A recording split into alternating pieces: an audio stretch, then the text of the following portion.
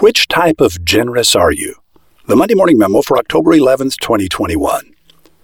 In America, generosity implies an open-handed sharing of material resources. A restaurant can serve generous portions. A donor can be generous with their money. A friend can be generous with their pickup truck, their lawnmower, or their cabin at the lake. While some people are generous with their money, others are generous with their time. They will drive you to the airport, feed your pet while you're away, and help you pack your stuff, load the truck, and move you to a better place. Are you more generous with your money or with your time? Those who are generous with their money are known as givers or donors or philanthropists. And those who are generous with their time are known as helpers or volunteers.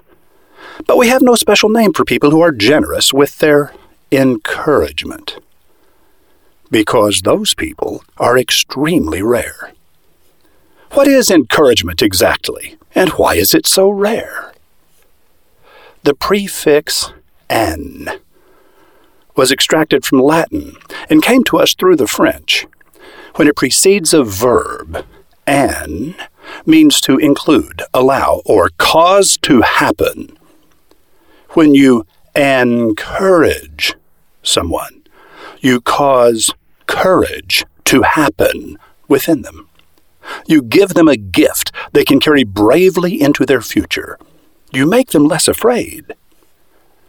Generic encouragement is as obvious and awkward as flattery. You're a winner. You can do it. Whatever doesn't kill you makes you stronger. To truly encourage a person, you must speak to an ability, a talent, or a special sensitivity they possess. When you privately tell a person about something special you see in them, something that they too know is there, you give them courage and confidence. I've noticed that you see connections and relationships between things that most people never notice. I think this may be one of your superpowers. I've noticed that you can always tell when someone doesn't feel included, and that you always make them feel like they're part of the group. I really admire this about you. I've noticed that when everyone else is making excuses, you are the one who is always willing to help. I believe the world needs more people like you. To see the good things that hide within a person, you need only to pay attention. Attention is a high-denomination currency in any transaction between two people. Attention is something you pay, and insight is what you can buy with it. If you want to have insight into a person's hopes and dreams, you need only to pay attention. I know you. You want to empower people. You want to give them courage and confidence to face the future with a smile. You want to help them be stronger and happier. How do I know this about you? By choosing to read these memos I write, you are showing me a little of what is inside you. I tell you this so you will know I am not flattering you when I say that I know you want to give that little jolt of joy and spark of life to the people you care about. So the next time you're with someone that matters to you, 1. talk less and listen more.